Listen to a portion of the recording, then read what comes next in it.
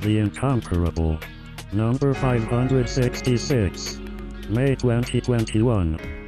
Hello, and welcome to the Incomparable Podcast. I am your host, Jason Snell, and in this episode we're talking about a very fun, I think, underappreciated film from 2010. It is Megamind, starring what a cast: Will Ferrell, Tina Fey, Jonah Hill, Brad Pitt, David Cross. And superhero things. Superheroes are popular and lots of funny jokes. And yeah, it's a Dreamworks. I know it's a Dreamworks movie and it's not cool to like Dreamworks movies. And there are reasons, which we'll get into. But I love Megamind. And I found some wonderful people to watch Megamind and talk about Megamind with me in this episode. I mentioned this on our episode we did about all superhero movies ever released. That was like in the first 20 episodes of The Incomparable.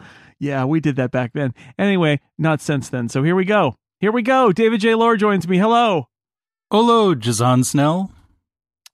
Yes, indeed. Hello to Annette Wierstra as well. Hello. Hello. Hello, Moises Chuyan. Hello. The weather here in Metrocity today is overcast with a chance of falling debris. And code, not Tony. It's Chip Sudderth. Hello. Code, I'm happy to be here. Megamind. It is the most like Pixar in DreamWorks mode of DreamWorks movies. Yes, it minimizes the worst impulses of DreamWorks movies, mostly. Yeah, okay, so DreamWorks. Let's just start there. You have to start there, don't you? So nobody knows what DreamWorks is anymore. Let's make sure to catch everybody up on what DreamWorks is. DreamWorks movies, like, your Shreks, your Shark's Tale. Shark's Tale, exactly. Your Tails Shark. And this director, Tom McGrath, has directed like 4 Madagascar movies. Okay, so which are actually, my kids really love the first Madagascar. I don't have opinions about anything else, but that and I guess the Penguins of Madagascar, which was written by the writers of this, was pretty good. I don't know about the provenance of this. I'm honestly baffled that the credited screenwriters have not done something else other than Madagascar movies, because either there were uncredited screenwriters who did a really great job on this, or these people did a great job and then didn't get any other work. But what I wanted to say about DreamWorks is the one thing that is in this movie that I hate about DreamWorks movies is the super aggressive licensing of popular music, especially catalog music from the past, and using it in lots of key ways. And this movie's got all of them right. It's got Bad to the Bone. It's got all the obvious choices too, right? Bad to the Bone is a good one. Highway to... Yeah. Back in Black. Bad at the end of the movie. Loving You. That one, which might be the one that's a good comedy Yeah, bit. that was a good pull. Pull. But this is DreamWorks in emphasizing the Geffen in the SKG appendage. Yeah, good point. Music licensing is the future of film. And I hate that. I hate that about Shrek. This is one of my things, not to get off on a Shrek tangent, but I feel like a lot of DreamWorks movies are cravenly commercial in a way that Pixar's movies aren't. And I feel like that's one of the big differences. I mean, there are lots of differences between Pixar movies. Pixar, who hates making money. Well, but this is the difference, right? Is Pixar likes to make a movie that they like to make money, but they have, like Disney, the eye on the prize, which is, I want my movie to be beloved by generations of children and for years and have a timeless quality. And DreamWorks' opinion seems to be, look, people see it the year it comes out, and then who cares after that? If it all seems dated. Also, we're making choices for songs that even the parents of the kids watching this movie don't really get because they're so old. Why? Well, Jason, I think I know the answer because somebody once told me. I had to, and now it's out. No. There we go. We've done it. We've done the gag, and now it's done. And now this is officially a DreamWorks podcast. Hold on. Fart sound. We're back in black. So I don't like that thing about Megamind. That's the thing I don't like about Megamind. That is the only thing I don't like about Megamind, is the DreamWorks-ishness of it. And I actually feel like if people were a little less snobbish about DreamWorks movies, they might look at Megamind and admit it's actually, especially now that we've been soaking in superheroes for the last decade, it's really a good movie that has a lot of good jokes about superhero tropes and has kind of a message that's pretty good. I don't know.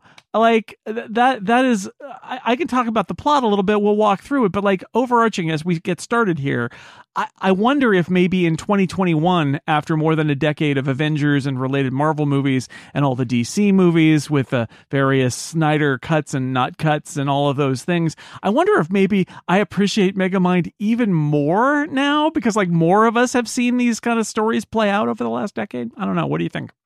I mean, it's a movie I liked at the time, and I still liked the things that I liked about it, right? There are a lot of good jokes, well deployed. There are a lot of dumb good jokes, well deployed. There are a couple of moments that didn't sit well with me this time, but on the whole, yeah. I mean, just in terms of hitting those tropes and making your jokes about superheroes, it's a very canny film. It's a very smart film on a lot of that. So I'm coming into this with I could not be colder. I could not be colder on this. I've never seen it before. A bit of a Dreamworks snob. The only Dreamworks movie that I really love is the original How to Train Your Dragon. Okay. And I'm not a big fan of Will Ferrell or the Frat Pack folks. So I'm 0 for a bunch coming into this thing. And Jason Snell says he likes Megamind. I do. There's okay. What does it mean? Either Jason is broken in some way that I did not know before, or there's something to it, and I gave it a shot. Now I will agree with you on Will Ferrell. I almost never find him funny because he always tries too hard. The things in his movies that I find funny are rarely him. Like the Eurovision movie on Netflix is funny despite the fact that it's a Will Ferrell movie, right? This, at least, he's giving a restrained performance. It's a little more controlled, and he's not just playing the wacky goofball, right? There's a little more to this. But yeah, there are things about the movie. We'll get to that. We'll get to that. I like Will Ferrell, but I like a specific sort of performance from Will Ferrell that he doesn't give a lot. I think his greatest feature, his greatest power is his ability to commit to any part and just fully commit to it. And sometimes that's not sometimes it doesn't really work out. And sometimes it does. And Elf is, of course, I think prime example of like best. You did it. But in Megamind, I feel like his presence is making the movie better. But yes, I mean, Chip, perhaps what you didn't know about me is I have a little melancholy in my heart. Chalk it up to the side that loves real genius. Yeah. Well, that's a movie that features popped corn. So there you go. That's right. Will Ferrell has those movies that are like Elf, that land for a lot more people than some of his other movies. And then there are some movies of his like Blades of Glory, which I think is tremendously underappreciated and a great example of something that did not do well, but that highlights exactly that committing to the bit thing. That is why he was so successful at the Groundlings. It's why he was so successful at Saturday Night Live. And it's why he made that cowbell sketch work. Yep. That is the same fully committed reason. Yeah. That is the same reason that Megamind works so well. He's one of my favorite things in the first Austin Powers movie. And it's similarly because he's got a very small part, but he is fully committed to being a very badly burned henchman in that movie. So I just, if there's a single thing that I like most about this movie, from the script standpoint, is that as somebody who grew up both as a young actor and a not so young actor, being told that I was and was not allowed to play this kind of part, that I was and was not right for this kind of part, which as a kid was because of how I looked and how unpronounceable my name was. I wasn't Jason Smith. And there were romantic lead parts. There were all kinds of parts that were considered off limits to me by not just a theater teacher, but multiple theater teachers. My high school theater teacher told me that the only role in Romeo and Juliet that I was good for was Tybalt, because I just am nothing but angry energy. And the lady had known me for 3 days, and I'm pretty sure that I had not hulked out or anything. And after that, she was right. Yeah, after that, she was completely right, and I played nothing but angry villains with knives and swords. But I dig that central thread in the story that I think was there from the very origins of the project that made it all the way through to execution, and the polish on various aspects of the story feel so Pixar alike. That is uncharacteristic for a lot of DreamWorks stuff for me, where it's like, so how many of these Madagascar sequels can we do? How many spinoffs can we do? How incomprehensible can we make a How to Train Your Dragon sequel? And The Incredibles was 6 years earlier, and that's Pixar's take on the superhero movie. And I could see that Pixar basically kind of couldn't do another one. They did The Incredibles. I get it. But what I like about Megamind is that it is not trying to do the same thing that The Incredibles is. No. At all. The Incredibles went for Fantastic Four-ish, and this went for Superman-ish. Yeah. And this has the focus of the villain who actually gets redemption. Yes. Which the Incredibles is just straight up superhero and spy. But it's fine. I love it. I did watch this movie and completely forgot almost everything about it except for that redemption arc. And I remembered I liked it. I was did like, you get hit by the forget movie. me stick? Yeah, I think I did. Someone, probably Nick. I blame Nick. He smacked me hard with that forget me stick. But yeah, no, I was like, I remembered that arc, and that was appealing to me. Yeah. I forgot who was in it. It took me like quite a while to figure out. Oh, that's Will Ferrell. And I love the hook. I love the hook that, it's not just that it's a supervillain getting redemption. It's a supervillain who apparently has vanquished his hero rival and then realizes he needs that balance. He's the proverbial dog who caught the car, right? Yeah. Right. Mm-hmm. I mean, in literal Superman DC Comics terms, it's, so what would happen if Brainiac did vaporize Superman? Mm-hmm. Would he be just fine? Yeah. Not having literally the only focus of his existence around? The answer is no. In fact, he would not be okay. So I'll step through the plot like we do here usually, and please stop me when you've got things to say about it. But I think there's a very important thing that happens at the beginning, and it's not the well, here's my day so far. Yeah. All these terrible things happen. You're probably wondering how this happened to me. That bothered me. And that was Guillermo del Toro's idea. It's kind of funny, but like it's totally unnecessary. Other than like to explain that this is where we're going to end up is with this guy and he's falling and what does it all mean? But it's totally unnecessary. But the thing that's amazing about the beginning of this movie is the origin of Megamind. Megamind has Superman's origin. Megamind is on a planet. He's a baby. He has two loving parents who put him in a rocket and fire him away before their planet is sucked into a black hole so that he can go. Yes. To stop you for a second, one of my favorite jokes. Son, you are destined for... What? Right. What did he say? I didn't get that because the hatch is closing. I love that. Yeah. So, and then so you're like, oh, wow, he's got the Superman origin story. And then he says, as an aside, also this other planet has the same origin story. And this is Brad Pitt's character who's in his own fancy rocket, who repeatedly knocks Megamind's rocket off course to the point where he ends up, Brad Pitt as Metroman, ends up in a mansion, and Megamind lands in the Metro City prison, where he's raised by prisoners. Can we keep him? For the criminally gifted. For the criminally gifted, but they're prisoners. And so you see, like, up front in this, the kind of beauty of this is not about being the chosen one with this sort of, like Superman, this sort of Jesus-esque story of the godlike being sent down to Earth. Like, literally, Megamind is that too, just like Metroman is.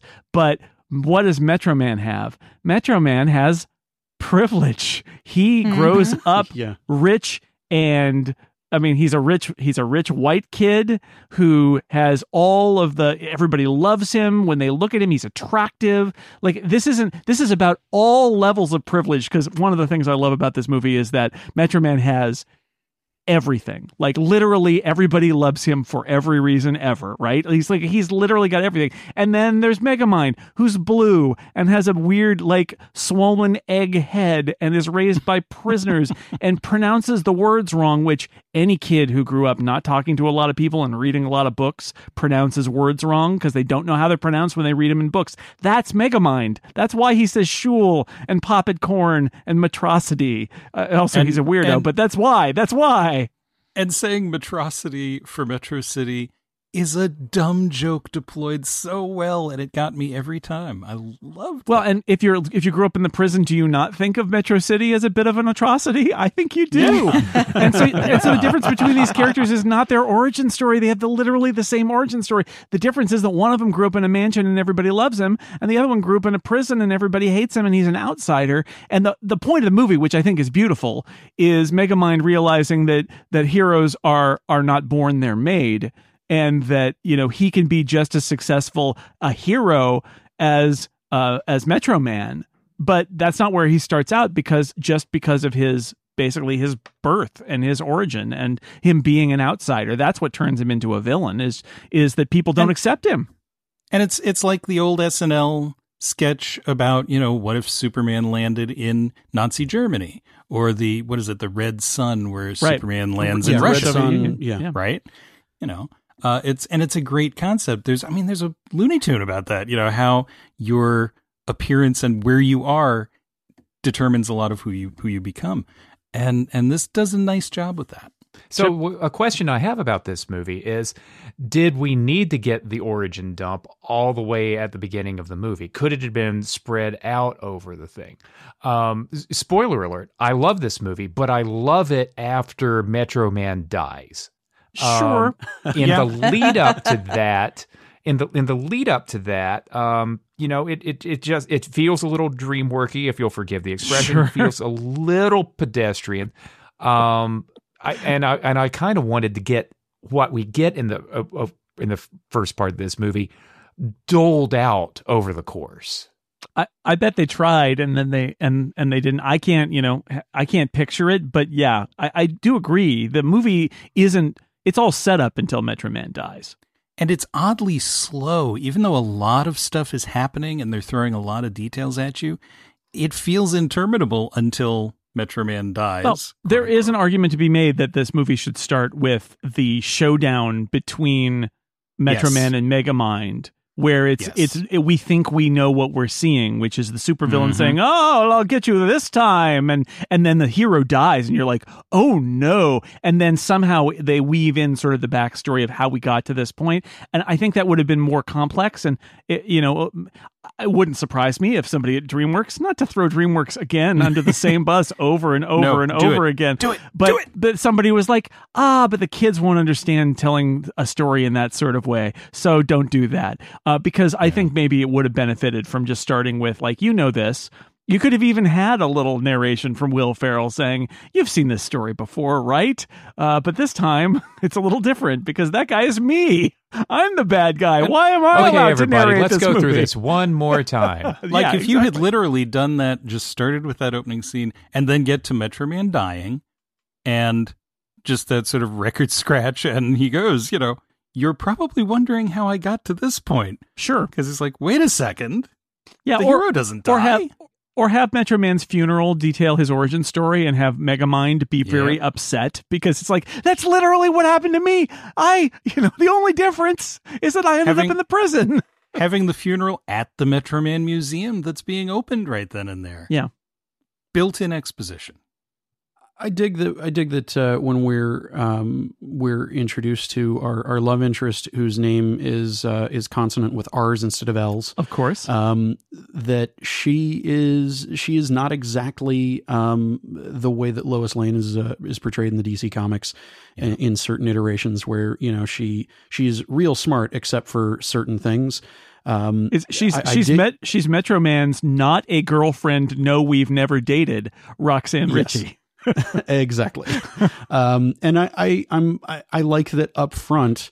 It is kind of apparent that as much as everybody loves Metroman and he's so great and he's so chiseled and he's so this and he's so that, he's great and everything, but he's not really her type.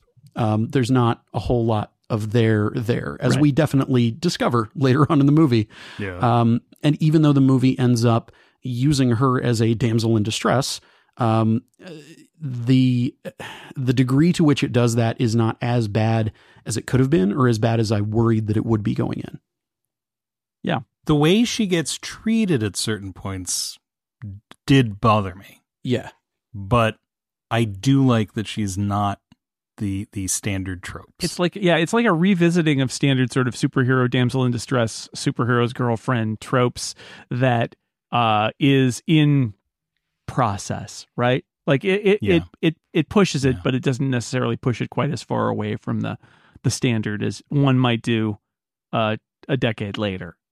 And it's a little, I mean, it's kind of weird to watch it now because it really anticipates a lot of the, the men who can't say no, the sexual harassment at work. And I mean, it's not bad. It's actually a good lesson in that story. It's kind of ahead of its time in that way regard. ahead of its time. But yeah, there are still moments in that are just, it's like they're just a little too far. They could dial it down one or two Fast forward 10 years, and Jonah Hill's character is the one that the Snyder Cut devotees think is the hero of the movie. Yep. I was gonna say the movie dwells a lot on Jonah Hill's character being super creepy and trying to go on a date with her. And I was thinking that today, and then oh no, it turns out he's a villain. And viewed today, it's like, well, yeah, of course he is. Like it's so obvious. But she knew that before when she found out he had superpowers. She's like, oh no, not him. Because she already knew he was a villain. And I liked that she was like, it just sort of underlined that Metroman was not her type. Neither was this guy for very different reasons, but she was, there were so many people who were coming on to her constantly because they read something in her, they wanted her, and she very much knew who she wanted and what she wanted and held like no bones about telling everyone off about it, even in the midst of being thrown about, which I know we're not there in the plot, but she was still like, nope. What she wanted was a character that looks like it was designed after David Hyde Pierce and just happened to be voiced by not David Hyde Pierce. Yeah. So early on in this, what we end up with is we meet, we see the origin story, Megamind growing up inside the prison walls.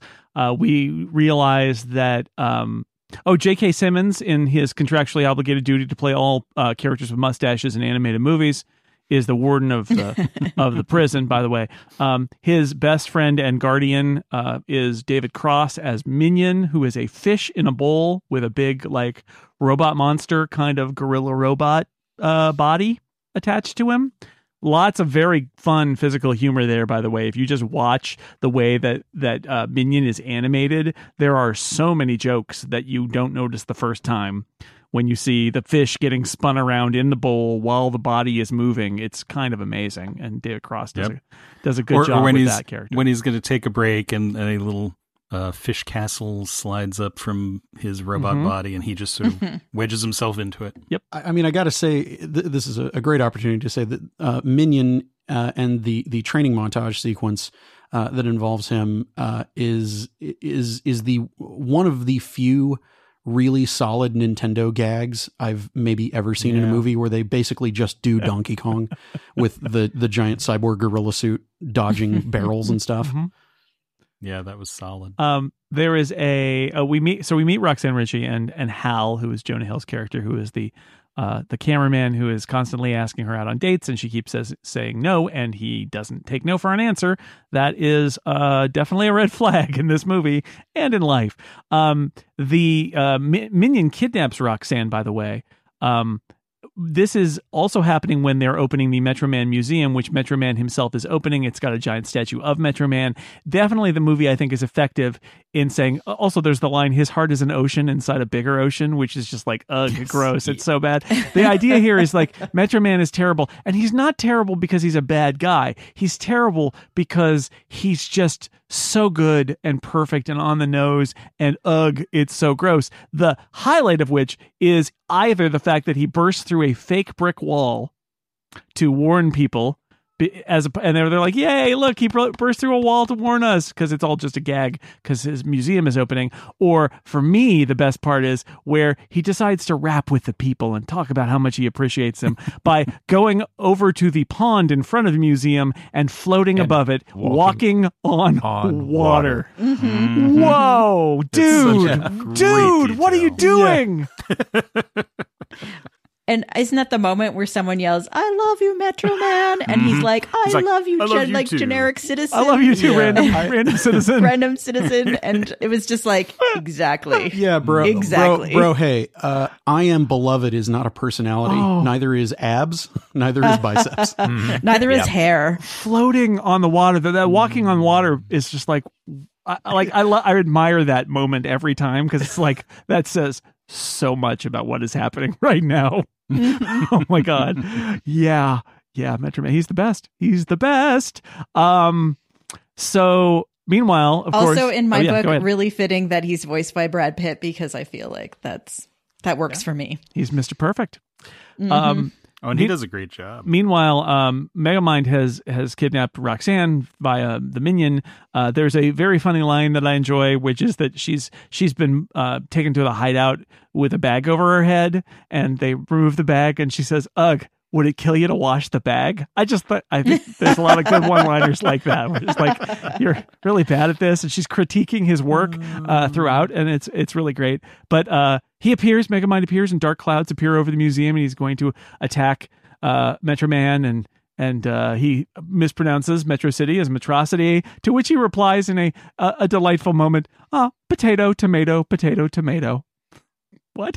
That's one of my favorite dumb jokes has been, someone doing the sheet music and going, you say potato and I say potato. I don't see the problem. Yeah.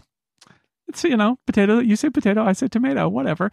And then there's, they're standing off against each other, and there's the little switcheroo bit, which is pretty nice, where he's coming to the observatory, because stupid Megamind always has his headquarters in the observatory, so he's going to the observatory, and Roxanne thinks he's coming for Metroman is coming for her, but he's got a fake observatory, and Metroman has gone to the real observatory, and they boast at each other, to which Roxanne says at one point, girls, you're both pretty, because like both these guys need to shut up. And I'm a sucker for that joke every time. Yeah. And then the interesting little plot twist for later comes in, which is like, it is copper, my weakness. And Megamind's like, your weakness is copper? Really? And there's the death ray detonates the observatory, and a skeleton wearing Metroman's cape lands at Megamind's headquarters, and this is that moment where Megamind says, "Oh no, I actually killed him. Now what?" And that moment genuinely surprised me. Genuinely shocked me. The skeleton just landing down there. That was when I sat up and took notice, and the movie had me from that moment. Yeah, one of the things I really enjoyed was Metroman's intentionally on the part of Brad Pitt bad acting of, "Oh no, copper, my one weakness," and it was so perfectly dude who has never had to convince anybody of anything in his whole life and just expects that everything that he is saying is totally believable. It was just chef's kiss. Perfect. Yep. And so that leads into a section of the movie where Megamind now is like, literally, he's like, what do I do? Because he's the dog who caught the car. And it's like, what do I do with this car? So he goes to City Hall and uses various popular music tracks licensed by Dreamworks, and then ultimately ends up in, I guess, like the mayor's office or something, and thinks that there's a very interesting screen there, and Minion points out that's a window. I've never had a view before. Poor Megamind has led a sad life, and he realizes that it's not so great just defeating your enemy, because there's we get a little montage. There's a hilarious "No, you can't" poster in the style of the Obama "Yes, you can," "Yes, we can," it's "No, you can't" with Megamind on it, and he ends up very sad having an existential discussion with the little Thirsty Bird desk toy about how everything's just too easy now, and he's not happy. He's sad. So he and Roxanne both end up at the Metroman Museum, which is interesting. And then they're kind of like crossing paths. They're on opposite elevators and they're moving around. And this is that moment where he takes the librarian, who does look a little David Hyde Pierce-ish a little bit, and takes his identity, sort of copies him and turns him into a little cube of dehydrated matter so that he can take it over his presence, and ends up charming Roxanne. But also he's about to blow up the museum, so they should probably leave, which is a funny touch. Like, you think that he's there just being melancholy about the whole thing, but in fact he's actually going to blow up the statue in the museum because he still hates Metroman a lot. Yes, we should leave in about 2 minutes and 35 seconds. Yeah, just a little bit. But this is the beginning of this interesting relationship where, Megamind not being judged for who he is, like appearance wise and track record wise, but like as an interesting person. And he has a connection with Roxanne. Like, he is an interesting, smart person when you take all of the other things out of the equation. And it's part of the tragedy of Megamind, and it's also a nice plot twist. Yeah, he's clever and great at being everything except a good villain. Yeah, it turns out, he's bad at that, being a villain. That's what he's bad at. So this leads to a portion of the movie where Megamind decides, oh, I know what I need to do. Heroes aren't born, they're made. I will make a hero for Metro City. I will use the DNA of Metroman to create a little, like a gun that will shoot out a superpower gift to someone. And I'll find somebody good to give it to, but through a series of ridiculous things, instead Hal, the cameraman, who is the worst, gets the powers, and he becomes Titan, credited in the credits, because this is how he spells it, as Tighten, Titan. Well, it was the only way he could copyright the name. Yeah. So Titan, who is the super Hal, who is instructed on the use of his powers by, in one of my favorite super weird references, by Megamind posing as Marlon Brando from Superman. No, Jason, what you don't understand is it's legally distinct. It's not the same guy. Space Dad. He looks a little bit like the aliens in This Island Earth, but yeah, it's totally Brando. Yeah. I died. It was... But no infringement intended. None intended. I'm so glad that I had this moment of seeing this movie for the first time and just being not surprised by it, and being surprised by fake Brando was just, oh my God, this movie gets itself, and this movie gets me. The idea that Megamind dressed up as Marlon Brando is trying to instruct his new superhero about how to be a good superhero, so that he'll be a superhero, so he could fight him. Like, it's such a strange combination of things. You're happening my here. space dad? Yep. And who are you? I'm your space stepmom. Yeah, Minions disguised as a wig and an apron, and that's it. No questions. But it also works with the psychological thing of always fighting with your father. You always have to defeat your father. Yep. And it's it's a very astute daddy issues thing. And they do their own little training montage where he's riding around on Titan's back and telling him, what to do and where to fly and all of that. And we get a montage here because he's also, we also get him as Megamind as the librarian, who is talking to and dating and ultimately sort of falling in love with Roxanne. And maybe he doesn't want to be the bad guy anymore. That is very upsetting to Minion, by the way, when he says, maybe I don't want to be the bad guy anymore. What does that even mean? And Minion's very upset by that. Yeah. Who are you? Which leads to actually one of my favorite lines in the entire movie, which is, well, good luck on your date. I will. That doesn't even make any sense. What? I know.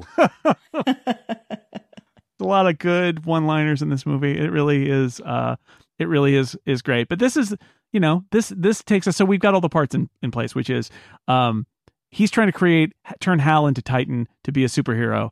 And, the truth is that Hal's not interested, right? Because fundamentally he's a bad person who's bad. Like that's the thing is that Megamind is not fundamentally a bad person. He's bad at being a supervillain. In fact, Hal is bad. He is the villain. And Megamind realizes he's created a villain and maybe he doesn't want to be the bad guy anymore. And this is like the core fascinating thing about this movie is about somebody who ends up being told he's a villain and realizes that he actually has to be the hero and then discovers that he's actually kind of good at being the hero. It's so delightful, but this is the moment where it turns and he realizes, oh, well, if Titan is really bad, who's going to stop him? It's like, oh, it's me. It's me.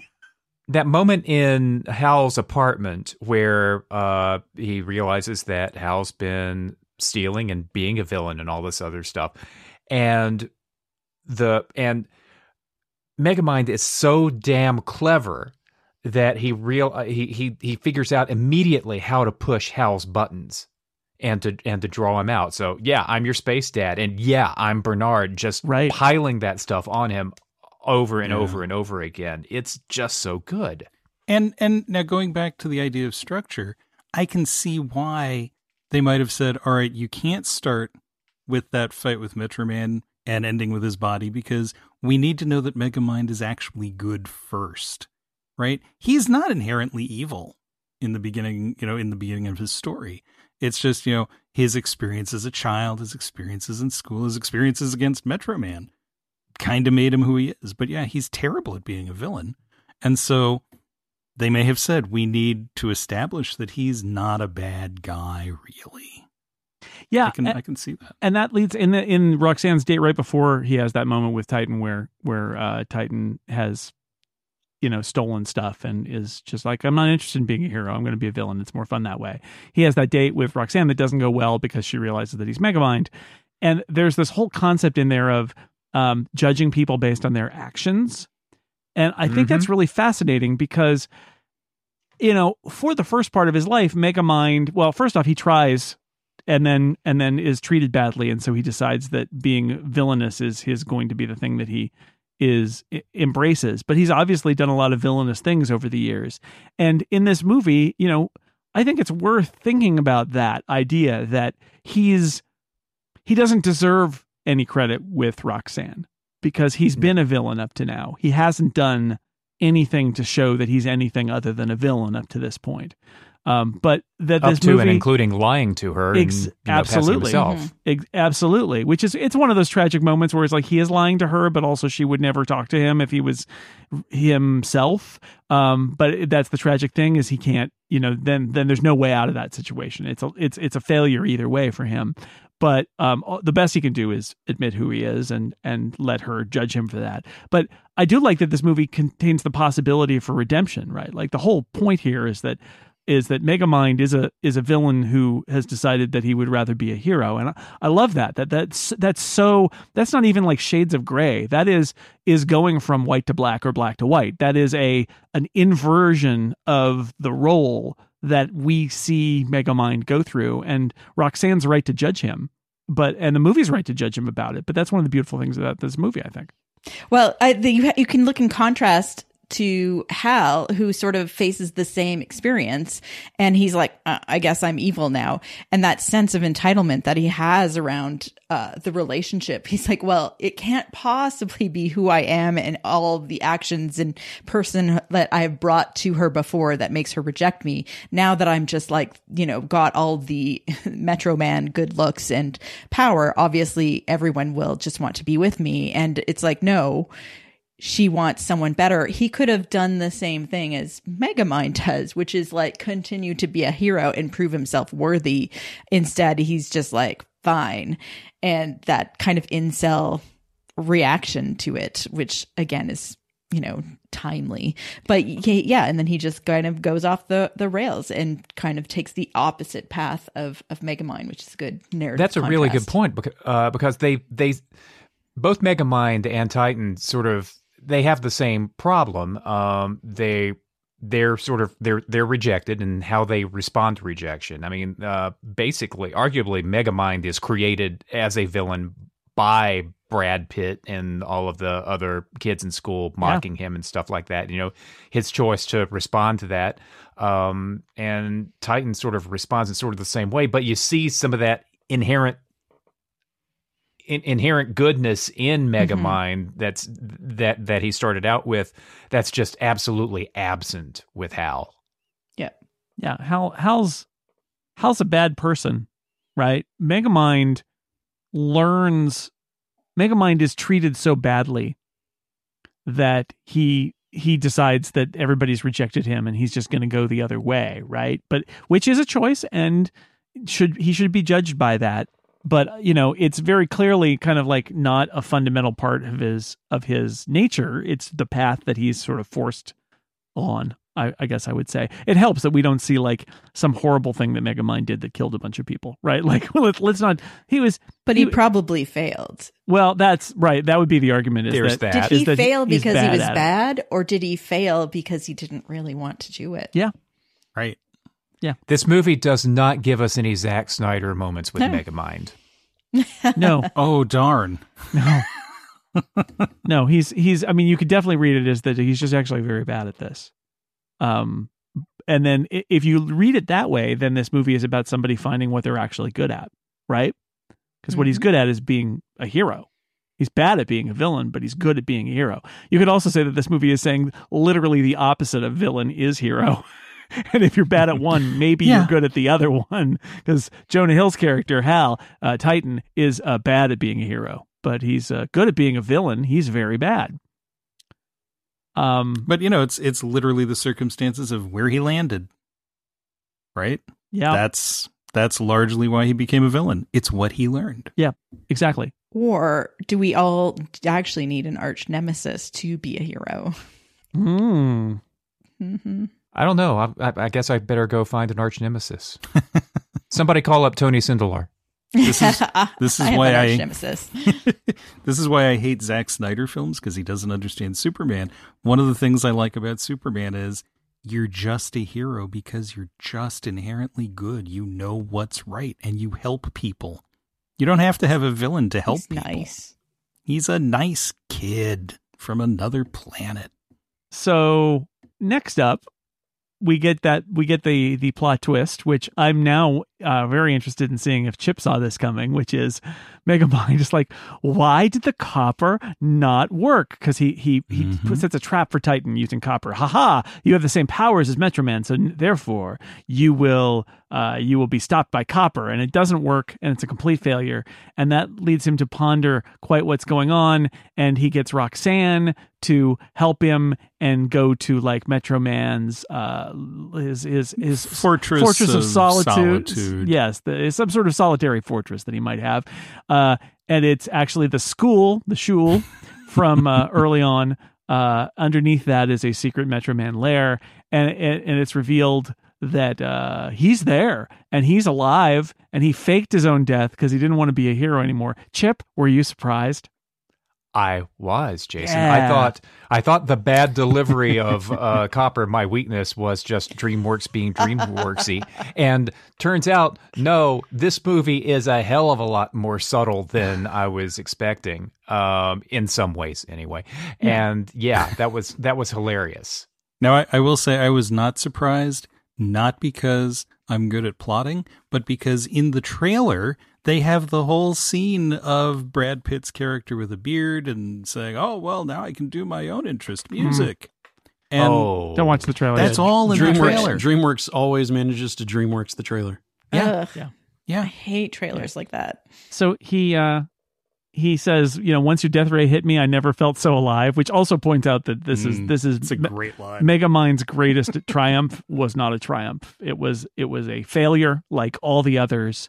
And it was just because Metroman was tired of being Metroman so even he was tired of it, right? Like even he was like, ugh, this is too much. So he's going to go and concentrate on his music because he has a bunch of guitars and he's not very good at it, but that whatever. And they like, well, you have to come back and save us from Titan. And he says, no, I'm not. I'm not interested in any of that. But he says there's a yin to every yang, little buddy. He says to Megamind, and that's a great moment because it's like, I don't know, it's a take on that we are not so different, you and I, but it's more like every hero needs a villain and every villain needs a hero, and it puts it in the frame of, well, then who is the counterpoint to Titan? And the answer is it's Megamind, right? So, but it's just I like it, and I know that could come across as just totally patronizing, but I don't read it that way. I feel it's like now that he's retired, Metroman could admit that like maybe Megamind's his best pal, right? Like they did everything together for years. I just think it's a great moment. And he understands on some level that this is Megamind's destiny. And there's no Metroman without Megamind. Because how you a hero if you have no villain, right? Destroying the castle. Exactly. And you know, a lot of traditional superhero media can't really investigate and interrogate the idea of the villain, right? Because the villain has to be really bad. It's just the villain's there as a problem for the hero. And one of the unique things about Megamind that makes me love it so much is this is a movie about the villain who's not really a villain, but like it's a movie about why you would be a villain and what the relationship between a hero and villain is, and how maybe it's not necessary that the villain is actually a villain. And I was going to say, I defy you to tell me another superhero movie that does this, but I don't know, probably Venom does. I don't know, whatever. But Astro City does. That's one of the things that I love about that. Venom tries to. Fair enough. That'd be a solid rocket surgery right there, Jason. Yeah. A late entry in the summer of Spider-Man. Do we have to watch it? You don't have to. I mean, I already did. No, but nobody has to. So the last act here is that Titan kidnaps Roxanne and says, Megamind, come and fight me. I guess I should have mentioned the thing that happens before they go to Metroman's lair, which is an important point, which is they fight and Megamind keeps expecting the copper ball only happens because Megamind expects that it will continue to be the give and take of, you know, we fight and then you send me to jail and then I break out and we fight again. And it's this, we're actually, we need each other kind of thing. And Titan's comment is, no, I'm just going to kill you. And Megamind realizes, this isn't like my relationship. I didn't do this to Metroman. I wasn't trying to murder him. We had a kind of ongoing thing. It was fun. We kind of go back and forth like that. And that's that moment where he realizes, per se. Exactly. And that Titan is not interested in that. He's just like, I know I'll kill you and then you'll be dead and then I can move on with my life. And it's a sharp comment on the silver age of superheroes and then the modern gritty age where it's like, no, we're going to try and kill each other. No, you're right. And so here he kidnaps Roxanne and says, basically, Megamind, you've got to come or I'm going to kill her. And we end up with the big fight and Minion reappears and there's apologies all around for the things that everybody said before. And Titan is in some fun superhero physics. Titan is like tearing off the top of a giant skyscraper and using it as a weapon and throwing it around the city, which I thought was kind of interesting looking just on its own. Yeah, it all feels it does feel Zack Snyder Man of Steel. You know, yes. At this point, it feels literally dangerous and literally violent, manageably so. I mean, it is DreamWorks animation, but you know, it's not play anymore. Hal's a bad guy, and he's dangerous, and he's going to harm people. And this is, again, that's one of the things that for me it was like too much. It's like, this is too much. It's too dark right there. But, you know, dial it down a little bit. I'm fine with it. I did like the moment right before tearing off the building and everything where Megamind shows up and he goes, well, you may be a villain, but you're not a super villain. What's the difference? Presentation. That is beautiful, and all of DreamWorks' use of pop music is forgiven because it's the perfect use of Welcome to the Jungle. Yes, the animation is stunning. I just love it from top to bottom. Like, I mean, the whole story is so much fun because it understands a villain who can be heroic and still be villain. You know, present like a villain. You know, identify as a villain. When he goes out to confront Titan, he gets out the black mamba, right? Like he's concerned about his outfit. Right. He wants to have the really black, big collar, spiky outfit because that's what he wants. And yeah, he's not impressed because they're like, come on, have a little self-respect, Titan. Like you're not good at this. I had style. You have no style. These kids today, they just want to kill people. And again, dopey line. But I love when Minion first introduces it. Oh, I'm making you this cape, and I call it the Black Mamba. I don't have a problem with the tone. I love dragging that out. I don't have a problem with the tone here because I think that you need some genuine jeopardy. Sure. I just thought it was a smidge too much. You do need danger. Yes. It was reminding me of our discussion around Cloverfield with the people on the ground. Mm-hmm. And I think even the people on the ground were like, oh, this is a different villain than Megamind. And it sort of paints everything that was happening with Megamind in very different light. Well, and they were more scared. This is setting up the public coming around on Megamind, right? Like this is once you see how bad Titan is, you realize Megamind was really not that bad. He's just cute bad. And then Megamind was clever and fun, and he liked capers, and he did this and he did that. So that's the beginning of the image rehab of Megamind, and then step 2 is you defeat the bad guy.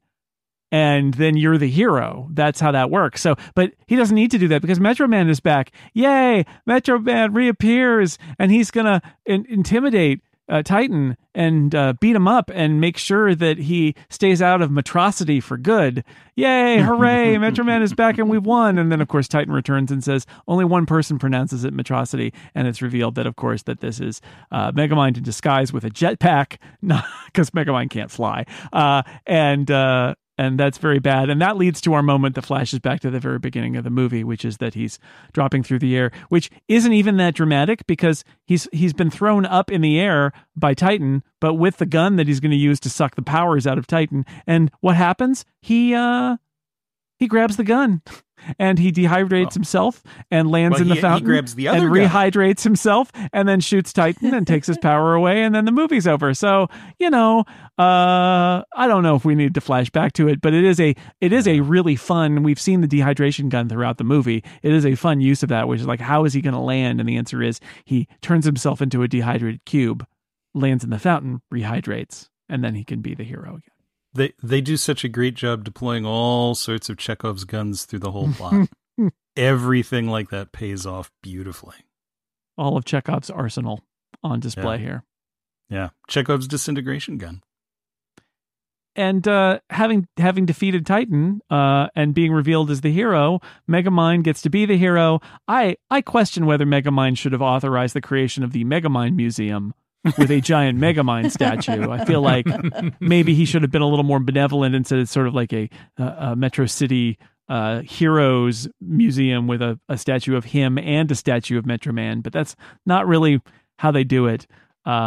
He says, it's funny, destiny is not the path given to us, it's what we choose, which is a really nice, this is the theme of the movie, is that ties right back to the first scene. And at the opening there's a fake brick wall again, and this time he shoots through it with a laser beam, and it just made me laugh because it's so stupid, and he gets to do all the things that Metroman got to do. Cue the expensive licensed popular music over the credits. That's Megamind. And there is a moment of hey buddy, my kid can't see. Oh yeah, that's true. And it's Metroman in disguise. Yes, that's right, because he's come to watch and he's happy that he's still bearded. That Megamind has succeeded. And I'm glad that's the only way that he reemerged, that it wasn't really him during the climactic fight who came to save the day. He really stuck to just moving on, and if his head was not in it, well, then a new hero had to rise. And that's why Megamind's arc ended up being the way that it worked. Yeah. And again, Chekhov's facial hair, right? he's clean shaven when he turns up at the final fight. Yeah, exactly. You know, but that's because that's how people recognize him. Mm-hmm. I'm always a little thrown because bearded Metroman looks freakishly like one of my theater director friends. Wow. It's creepy. That's a universal observation there, David. Yeah. I also thought it looked like somebody creepy. You know. So that was weird how that happened. I don't know. Strange. I do a great impression of him. You'll have to take my word for it. Is this not Glenning? Yeah. Yeah, it's unglenning. It is. Anti-Glenning. Mega-Glenning. So Megamind is a superhero movie about a villain who actually could have been a hero and decides he's going to be a hero after creating the supervillain that threatens the city and destroys the city. Because again, he's bad at this. He's bad at this stuff, but he was good at being good at the end. So that's nice. And I went through this rewatch and was reminded again all the reasons why I love this movie. I think it's a very funny, sweet, and smart movie about all of these superhero tropes and things. So how after watching it this time, how did everybody feel? Chip, let's start with you because you are the newbie here. I am the newbie. Once we got into the real plot, after the setup was done, I was totally on board. I thought Will Ferrell was great, and I think that one of Will Ferrell's strengths is clearly not just sort of throwing himself into the roles, but he's kind of chameleon-like. I didn't see a lot of the sort of the jock, the cheerleader character on Saturday Night Live. I didn't see any of that in Megamind, the character, and it worked really well. All the anti Will Ferrell bias that I had just sort of melted away. Tina Fey is good. The other voice cast is good, but I think the thing that I like the most about Megamind is there's actual clever stuff happening in the script and the direction that feels a cut above the Dreamworks stereotype. I read that this was sort of the last Dreamworks movie that was going to be just like a straight up parody of other genres. They just sort of leaned into creating their own franchises after that, because this one apparently didn't do as well as they would have liked, and that's kind of a shame because I think that this is, I agree with you, Jason. This is a great movie. Yeah, and it's funny because just again a decade later, we've seen so many superhero movies that I feel like it actually plays even better now, and it just doesn't feel like it's. Maybe in 2010, it was really like, this is a parody of superhero movies, just like Shark Tale, it's a parody of gangster movies or something. But like from the perspective of 2021, I don't feel like it's that simple at all. Like the superhero movies, first off, are like some of the most successful movies. And then I think this is a good superhero movie in its own. It's not just sort of a cheap joke factory riffing off an existing format. It does have some things to say about the premises that we take for granted that are baked into superhero movies in some smart ways. So I'm going to say something. This is a really tortured comparison, and I apologize, but I think a little bit of Breaking Bad. I mean, the characters in this movie, once you get Metroman out of the way, this isn't a heroes versus villains story. Ultimately, Megamind becomes a hero, but for most of this thing, it's just flawed characters sort of going up against each other, and seeing where they wind up. In the end, it's good versus evil, but for the most part, it's what does this character want? What does the other character want? And clashing at each other. Mm-hmm. It didn't feel like a superhero movie to me. It felt different and unique. Annette, you didn't remember it.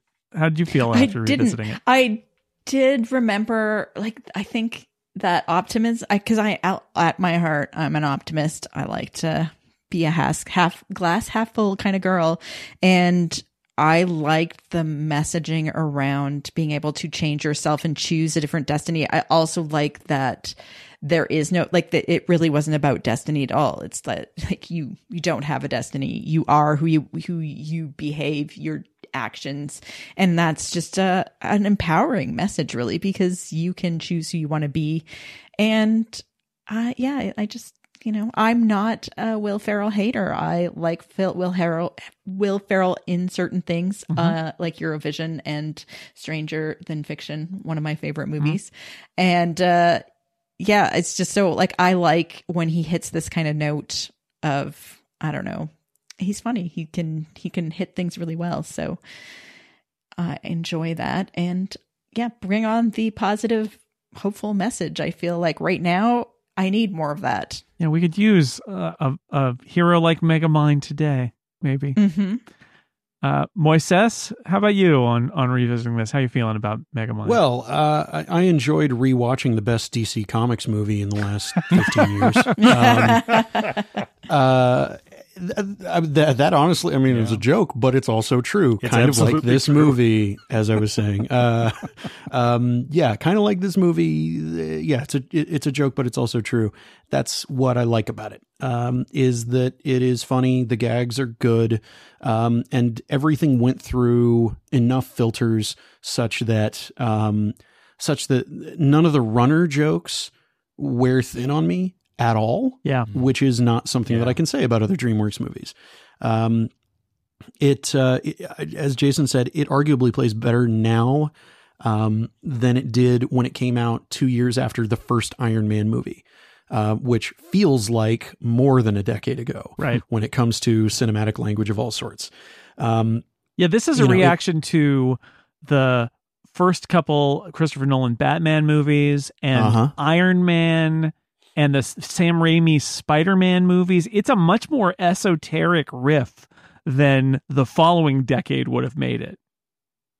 Yeah, it is to me a fascinating Superman Elseworlds movie. And granted, they've done some of those in animation at Warner Brothers. They've even done Red Son as an animated movie. And there are so many officially published by DC alt takes on what if Superman landed here instead of here, or, what if a different baby landed here, that kind of thing. And it is a testament, I think, to the writers and the filmmakers that they came up with something that was doing yet another alt take on something that had been done for decades upon decades already by the owners of the IP that obviously this was riffing on. I could have done with if they had come up with a concept for a second Megamind movie more than other sequels to things that have come out in the last 10 years. Yeah. I think that the way that things have changed and morphed since then, this is still hey, DC, give this movie a look and just consider certain things about tone and things that you can do as jokes that aren't at the expense of, women or the underprivileged. Just, give it a thought. Just throwing that out there. The jokes. I'm glad you mentioned the running jokes in this are don't outlast their welcome and are very solid. That's watching this again. I'm struck again by how tight the screenplay is. Like, we can talk about the way it starts, which is the laziest flashbacks framing sequence ever. Like, it's totally unnecessary.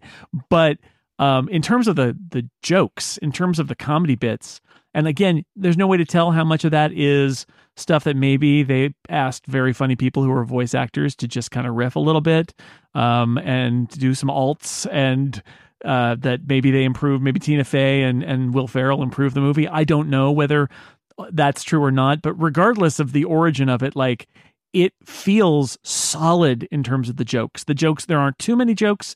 The movie doesn't slow down for the jokes, but the jokes are good, and they don't. I think they don't outlast their welcome. So, and you also, I mean, besides the main cast, you also have Bill Hader, Amy Poehler, and Ben Stiller in there, just hanging out, just doing stuff, David, overall, final words from you? I enjoy it. I love it. I agree. It is a very underrated film. It sort of vanished the year it came out because, it actually did pretty well. It made its budget back, but it was the same year as How to Train Your Dragon, Despicable Me, Tangled, one of the Shreks, and Toy Story 3, which topped $1 billion. I mean, yeah, of course it's going to be kind of lost in the shuffle, but it deserves a rewatch. It deserves, anyone who likes investigating superhero tropes, likes investigating the idea of a hero and a villain facing off, and also likes funny. This is a great movie for that. Yep. And it certainly understands the importance of heroism way better than anything Christopher Nolan or Zack Snyder have done. I can't disagree with that. I will die on that hill. There it is, folks. I as we record this, it's not available on a streaming service in the U.S. You would need to rent it, or the Blu-ray is also available. Fortunately, Annette got to watch it on Netflix. Yeah, come to Canada. It's on Netflix. There you go. But it's readily available. So if you haven't seen it or haven't seen it in more than a decade, check it out. I think after all the superhero movies we've been through together the last 11 years, it's even more resonant than it was. So it's been fun to talk about Megamind, one of my favorites, one of my unloved favorites that we're just throwing some love its way. Thanks to my panelists for joining me to do that. Annette Wierstra, thank you so much. I'm happy to join you from Canada. Chip Sutter, thank you. On the count of 3, unsheath your churro. Moises Chuyan, thank you. I thank you from the tippy top of my big blue head. And David J. Lohr, thank you. I thank you, and I'm going to go off and practice my ukulele. And thanks to everybody out there for listening to this episode of The Incomparable Potato, Tomato, Potato, Tomato. We'll see you next week.